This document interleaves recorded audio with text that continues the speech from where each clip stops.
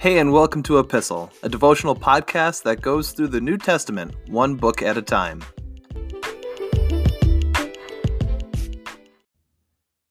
Hey everybody, we are in 2 Corinthians chapter 9, starting in verse 6, and we're going to read to the end of the chapter. Remember this, a farmer who plants only a few seeds will get a small crop, but the one who plants generously will get a generous crop. You must each decide in your heart how much to give. And don't give reluctantly or in response to pressure, for God loves a person who gives cheerfully. And God will generously provide all you need. Then you will always have everything you need and plenty left over to share with others.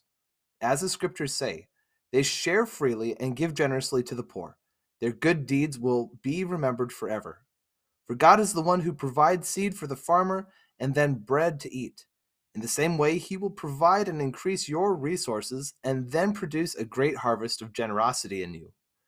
Yes, you will be enriched in every way so that you can always be generous. And when we take your gifts to those who need them, they will thank God. So two good things will result from this ministry of giving.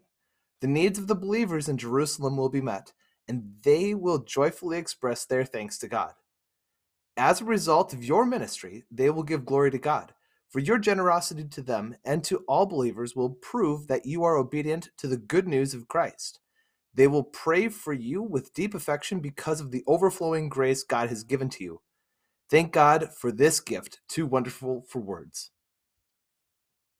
We have more teachings on the proper attitude of giving, and we acknowledge here that as we talk about giving to those who are in need, we acknowledge that everything that we have right now has come from God. This is what we mean when we pray in the Lord's Prayer, give us today our daily bread. That without question, we could use those resources elsewhere, not just money, but other resources that we have, everything that God provides for us, we could use for our own benefit. And we rely on God's provision to continue to provide for us, despite the fact of whatever absences may appear to us or whatever ways that we think that we fall short. We acknowledge that God is the one who will take care of us. So this is why it's a Christian discipline to be in the practice of generosity and of giving and of giving and offering and tithing. This is why we instruct and encourage Christians to do this as a church, because this is an act of worship. That as you give, you are further dependent on God to make up the difference for what you could have used elsewhere. Now, here's a question as we look at this message. In verse 6, there's an attitude here where the farmer who plants a few seeds will get a small crop, but the one who plants a lot will receive a lot in return, which would kind of raise a logical question here. Does giving more increase the amount that God blesses you in return? I would propose to you that the answer to this question is no. And I want to say this very carefully and clearly here, because there's an interesting way that these verses get twisted when it comes to the attitude that we have towards giving. I want you to beware of people who would say that the answer to this question is yes, because obviously God does provide for our needs, that as we give to people, we receive that more further dependence on God as an act of worship, that we rely on him for continuing to provide for our needs. But there's a difference between God blessing us with his blessings and God blessing us with the blessings that we think that we deserve.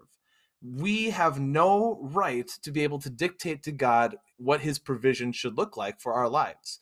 We have no way to be able to fill in the blank there to say, this is what God's blessing is like.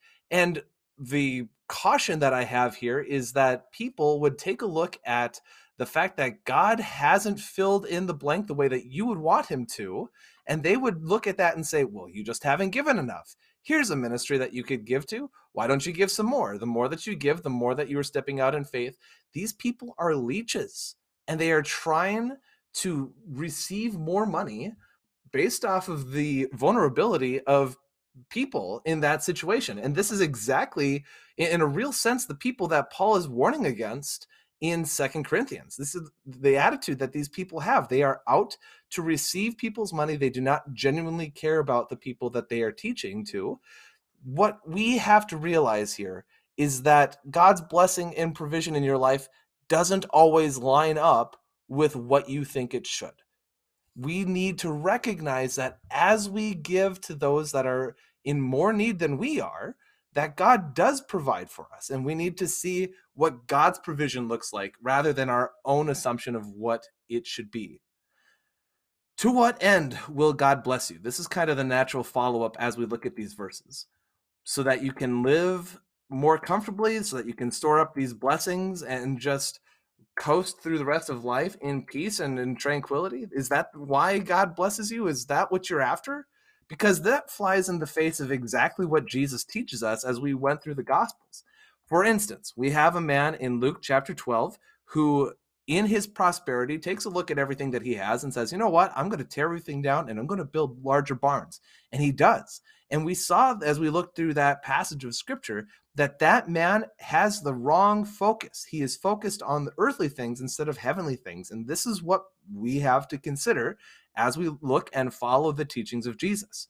There's also another parable that Jesus shares in Matthew 25 about what it looks like to be a good steward of what God has given you. To the one who has been given 5 talents, that one invests and receives 5 talents in return. To the one who receives 2, not as much as 5, but they are still faithful with the 2 that they received, and they multiply that again and receive 2 in return. The one who received that 1 talent, what does he do? Well, he goes and buries it. Why? Because he doesn't have faith and he doesn't trust in the one who gave him those provisions. We have to be good stewards of what God has given us. We are encouraged and instructed in Scripture to use what you have to bless others. And in that sense of generosity, practicing that spiritual discipline, would you believe it that you are actually building the kingdom of God? This is what astonishes Paul, that as the Corinthians give, the Jerusalem church is going to not only thank God for the provision that they have, they're also going to pray in thanksgiving for the people who gave that gift. And Paul is just amazed that God's kingdom works this way and that God is able to build his people up through this act of worship, which is why he sends that last verse, verse 15, that thank God for this gift, too wonderful for words. That in all of the things that God provides for us, it is Jesus, and it is in him that we focus as we live lives of generosity and blessing to the people around us. So all of that being said, I know it's a lot to take in for today's episode, but I would like you to take a few minutes here to consider God's provision in your own life. How has God blessed you? Think of all the things that you have, not just money, but material possessions, your own situation. How has God provided for you? And what can you do with what you have in order to bless other people with it?